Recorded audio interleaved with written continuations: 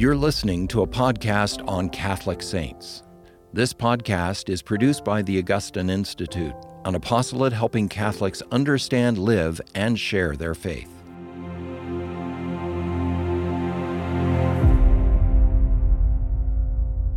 Hello, everyone, and welcome to Catholic Saints. Today we are talking about St. Philip Neri. I'm Taylor Kemp, the Director of Reformed, and with me is the venerable Dr. Carl Venestrom. I'm glad that I'm already venerable. That's incredible. That's awesome. You've already made it along. Yeah. You were on the path to sainthood.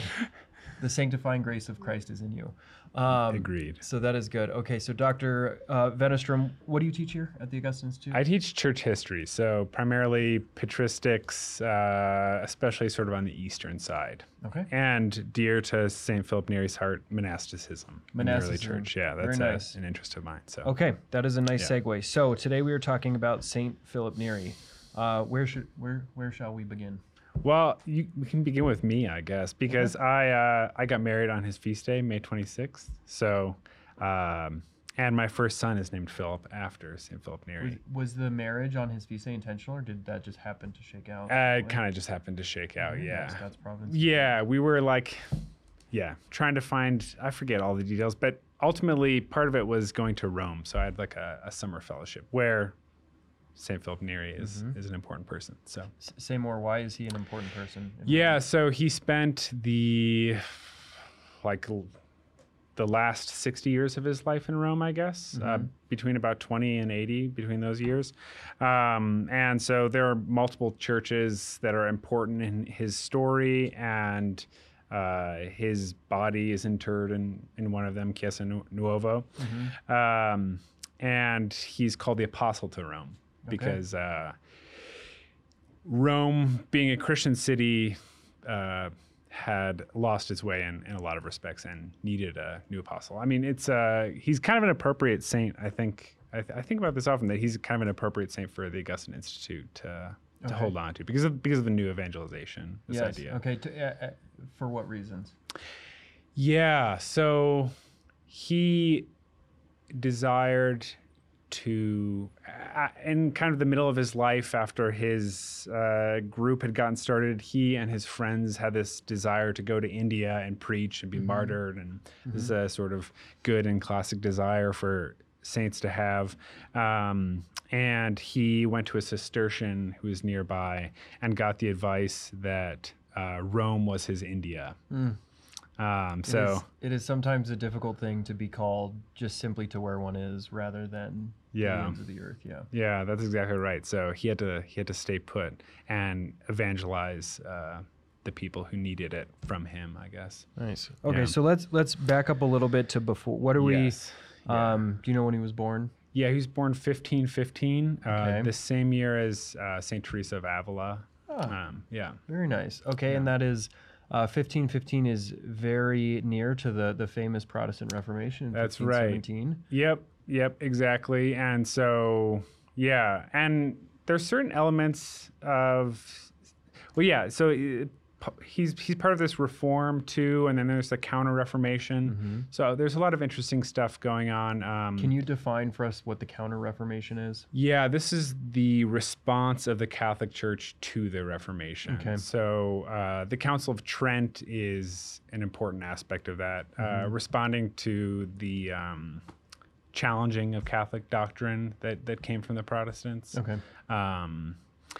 And it might be helpful to think about St. Philip Neri in terms of other saints. We were just talking about St. John Henry Newman. He has these this wonderful set of sermons that he gives about St. Philip Neri. John Henry Newman is in the Oratory, which is this congregation that St. Philip Neri started. Anyways, he says you should think about him in terms of St. Benedict, St. Dominic, St. Benedict, and then St. Ignatius. So the reasons he says this are sort of historical. Okay. St. Philip Neri, born 1515 in Florence, was raised in the faith at San Marco, which is a really famous, not an abbey, but a house of Dominicans. So a lot of the really famous paintings by Fra Angelico are at at St. Mark, and there was before Philip Neri's life, Savonarola, this fiery Dominican preacher, kind of moralist who hated a lot of the Renaissance decadence, was very important, and he was condemned and then killed, but his sort of reforming spirit lived on. And anyways, St. Philip Neri credited the education he received from the Dominicans with sort of everything for his life. And correct me if I'm wrong, but didn't St. Philip Neri keep a portrait of Savonarola on his desk? That's right. Yeah. So he was clearly impacted by Savonarola. Definitely. And after Savonarola's death, decades after, and I mean, he died before Philip was born, his teachings came up for condemnation, and St. Philip prayed very fervently that he wouldn't be condemned. And he wasn't in the end, but still a very controversial figure. And then, sorry, go ahead. Well, I was just going to say, and Savonarola, as Dr. Benestrom just said, he was a reforming figure in Florence. He was famous for the Fire of Vanities, where he basically invites everyone to kind of shed the decadence of the Renaissance, that this isn't true to the gospel, and just burn it. Yeah, and people did. Yeah, and it's they like just burning your Beatles tapes or whatever. Yes. Throw in the dresses, throw in the china, get rid of it all. This isn't all gospel poverty. art. Throw it all in there. And people did, and he called people to conversion. Yeah. And they responded. And then it's interesting because St. Philip Neri becomes very much known as a reforming saint, but he goes about it in a very different way. But he was nevertheless inspired by Savonarola. So we are continuing to get ahead. So he's inspired by Savonarola, and as you said, the Dominicans, and then but there is this difference. I think John Henry Newman says he quotes the line from Scripture, "He didn't break a bruised reed." So this is the big difference between him and like the there's fire a mildness preachers. in him. Yeah, he's kind of perhaps. this saint of gentleness. In a lot of ways. And then the next one would be the Benedictines, or Saint Benedict. So he was near Monte Cassino for a while. And he has this kind of real monastic spirit, even though he never became a monk. He eventually became a secular priest, but he was given to long periods of contemplation and a kind of hidden but intense asceticism. He's known as sort of this jokester saint, but he had a strict regime of fasting, and he loved the sayings of the Desert Fathers. So near and dear to your heart. Yeah, which I love also. And a lot of those stories, I don't know if you read them now, they can seem, I don't know, sort of like grotesquely intense or something. But this is something that deeply fascinated him and shaped him. So Benedict would be the next one. There's this monastic spirit, even though he was never a monk and never lived in a monastic community exactly. But that was very important. And then when you get to Rome, so when he moves to Rome when he's 20, he meets Saint Ignatius, actually. So they had a deep admiration and respect for each other. And so Newman wants us to see these two together. And actually, Ignatius said of St. Philip Neri that he's the bell of the society, because while he wasn't running his own thing yet, St. Philip Neri sent so many young men to the Society of Jesus, to the Jesuits. And they both had this fervent desire to teach and preach, but in very different ways. And they also had a keen sense for the difference between just doing ascetic things, fasting, keeping vigil, and the difference between just the acts themselves, but then also having this kind of mental discipline over your thoughts, and over pride especially. So say a little bit more there. So we're contrasting a little bit about external asceticism, but then what did he always say? He would take 3 fingers and tap his forehead. I don't know this one. Yeah, I can't remember the exact story, but he would say that the greatest mortification is of the mind, and he would say that is what was so necessary, like for people of that day. I wanted to add a little commentary. There was something that I was thinking of when you were talking about his kind of love of the monastic life, though never being a monk. But it's very fitting too that he was formed by the Benedictines and had this. But I remember in reading the life of Benedict that one of the lines that stuck out to me is after Benedict had been in the desert and had been in his cell in the cave for a long time, and he came out, and there was something that his he retained his radiance and kind of just humanity. Like he wasn't completely a shell of himself because he had been living in a cave for so long. Right. And there's something about St. Philip that he was taking on penances, and he lived a very disciplined life, yet he had this very joyful, jovial, easygoing spirit where you would probably not guess that he was this a very disciplined man interiorly. Yeah. And that living the Christian life in the way that God calls us makes us more human. It doesn't turn you into some zombie. Yeah, who's that's exhausted right. all the time. Yeah. Yeah, and there's, and I think part of that's on purpose for him. He deeply despised the limelight, even though he was this very vivacious, sort of attractive personality. And once he became more famous and people were coming to him all the time, he sort of used jokes and irony and all this kind of stuff to deflect from the attention, because he wanted his sort of his mystical relationship to God to be mystical, to be hidden, to be secret, and to be sort of intimate. And so when there were these sort of famous ladies or whatever coming to him, he or would, popes and cardinals, or other saints, Saint Charles Borromeo. But yeah, anyways, I think part of the joking and this kind of thing is to keep his life with God secret and not to be shown for everyone. So I want to continue to give a little bit of a grounding for the listener. So he's born in 1515. Yeah. He is formed by the Dominicans. Then he goes to the Benedictine school, and then he goes to Rome.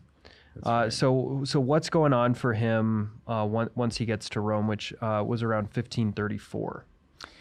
Yeah. So this is interesting because he gets to Rome and he doesn't necessarily have like a great plan for what he's going to do. He ends up being a tutor.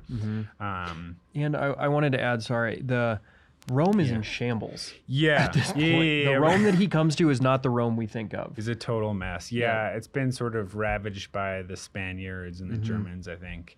So it's in a kind of sorry state. But there are a lot of Florentines there who value above all sort of culture and beauty and all the things that Savonarola really despised. He's a tutor. He lives a very modest life, and he's also called the Roman Socrates by some because he just sort of wanders around and like talks to people. So anytime there's sort of a group, he's like in the group, like poking and prodding people. But he was so attractive as a personality, people like accepted the fact that he was going to say something a little biting that like pricked their conscience. But he could get away that with was it. sort of part of the fun So there's a lot of this for a long time, and people just follow him around. So he eventually attaches himself to this priest, and they're part of this congregation who value frequent communion, frequent which was confession, not common, which was not common at the time, and these individual kind of prayer meetings. And so eventually he has these people following him, and someone suggests that he becomes a priest, and he has never considered this idea, but he says like, okay, fine. And he's been sort of educated already. So he is quickly ordained a priest. And then one of the practices was for like in the late afternoon or early evening, that people would come up to his room, and he had a tiny room, but in this church, but they would read from scripture or from like the sayings of the Desert Fathers and talk, and he valued above all getting other people to talk. So that's kind of part of the Socratic element, getting other people to talk about these things. And then they would take these long walks, and oftentimes to different churches throughout Rome. Yeah, he made famous the 7 church pilgrimage, correct? Exactly. Yeah, exactly. And he was a great precursor to Saint John Bosco as kind of an apostle to the youth.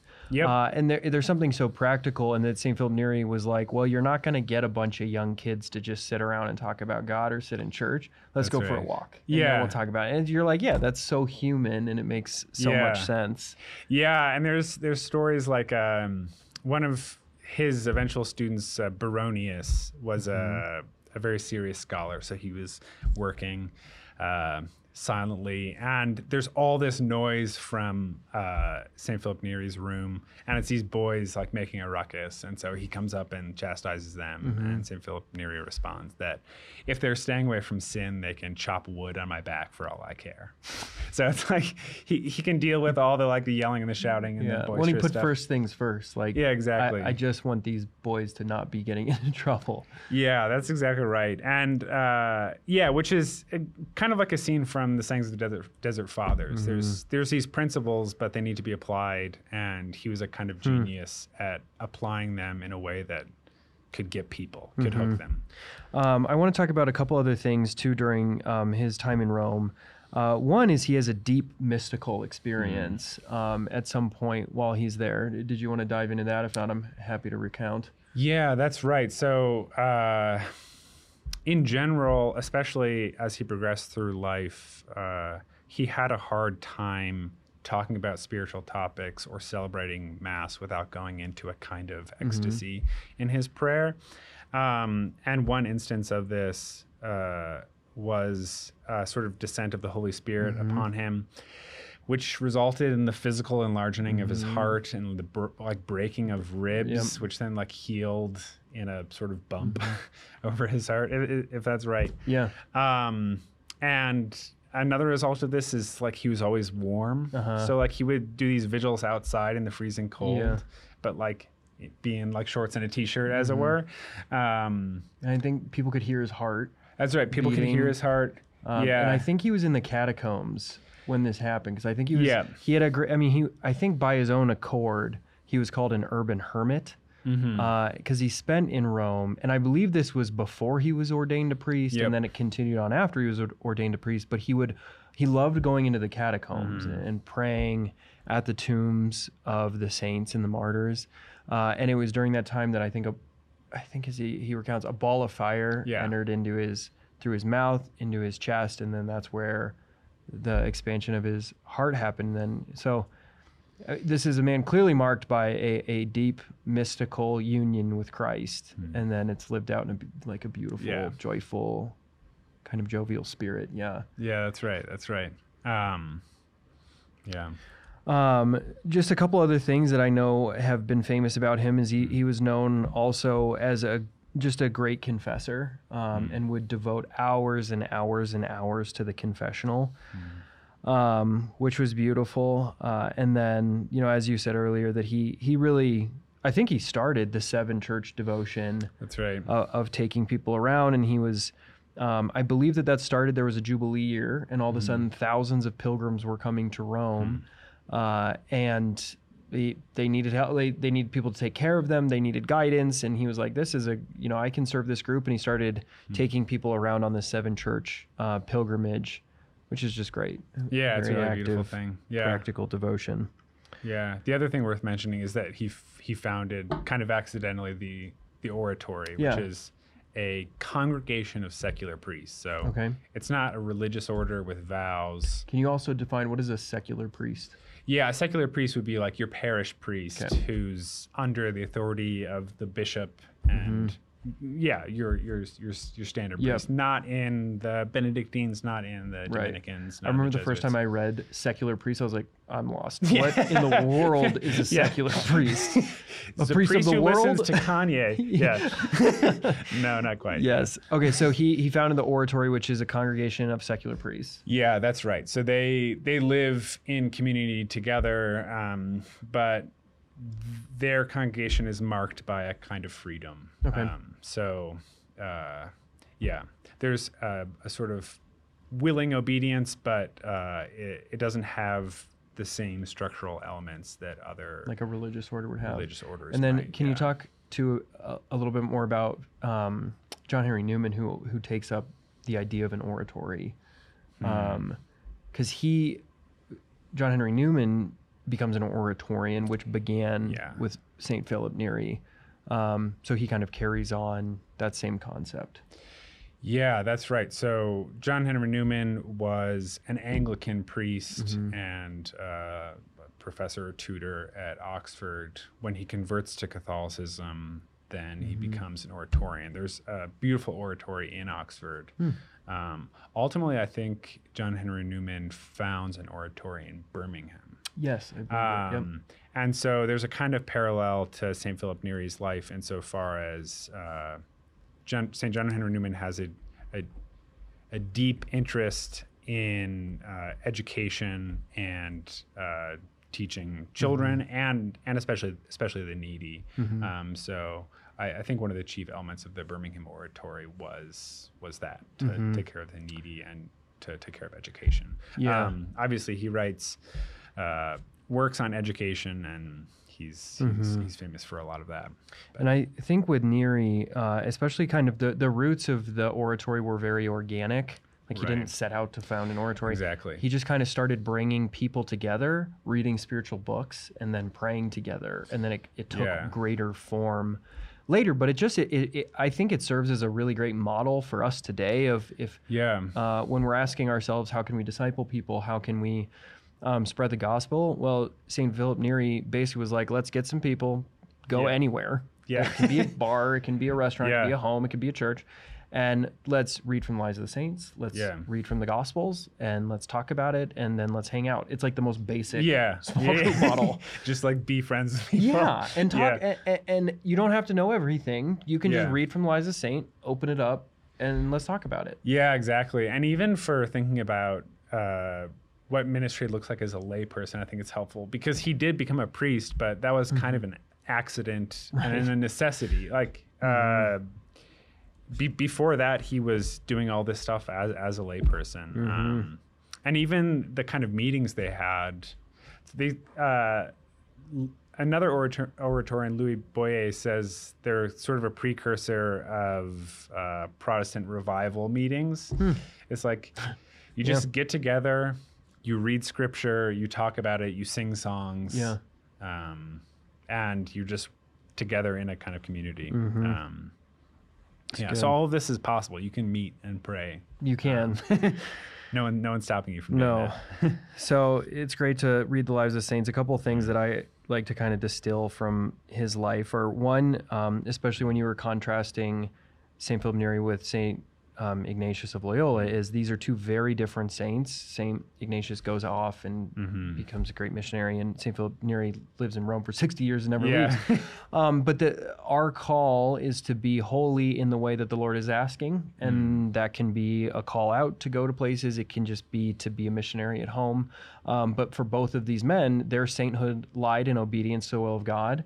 And that can take so many different paths, and just to be holy and cooperate with the Lord's grace in the place that we are, and then open to what he's asking of us. Just a great model. Yeah, that's exactly right. I like that. Yeah. And then one, he was just famous for his joy. Second is he's very famous for his joy, that this is a fruit of the Holy Spirit. And then he was just great for that. And then kind of to recap our oratory discussion, that this is a model that is eminently what's the word? Replicable? Yeah, there you can go. do it again. Exactly. Meet with people. There's, as Catholics, we have a wealth of spiritual books, the sayings of the Desert Fathers, writings of the saints, the Gospels. And then all we have to do is get people together to talk about it. You don't have to know everything about them. It's just a great model for us that we can live out in the day-to-day. So, Beautiful. Any parting thoughts, comments? Maybe I'll just read from the Maxims of St. Philip Neri. Ready for him. So this is just a bunch of his sayings that were collected. I didn't know this existed. Yeah, it's really neat. It's just one for every day of the year. Okay. So I'll read today's. Please. Well, I'll read for his feast day. Okay. Because today, this is going on the internet. Today is any day. Yeah, today is any day. That's right. May 26th. Let us strive after purity of heart, for the Holy Spirit dwells in candid and simple minds. Very good. Amen. It's very good. Yeah. Thank you, Dr. Vanderstrom, and thank you all of us for joining us. We will see you next time on Catholic Saints. You can watch these interviews in video format by visiting formed.org. Formed is an online Catholic streaming service created by the Augustine Institute and Ignatius Press, with award-winning studies and parish programs, inspiring audio content, movies, ebooks, and family-friendly kids programming. To support the mission of the Augustine Institute, please visit missioncircle.org.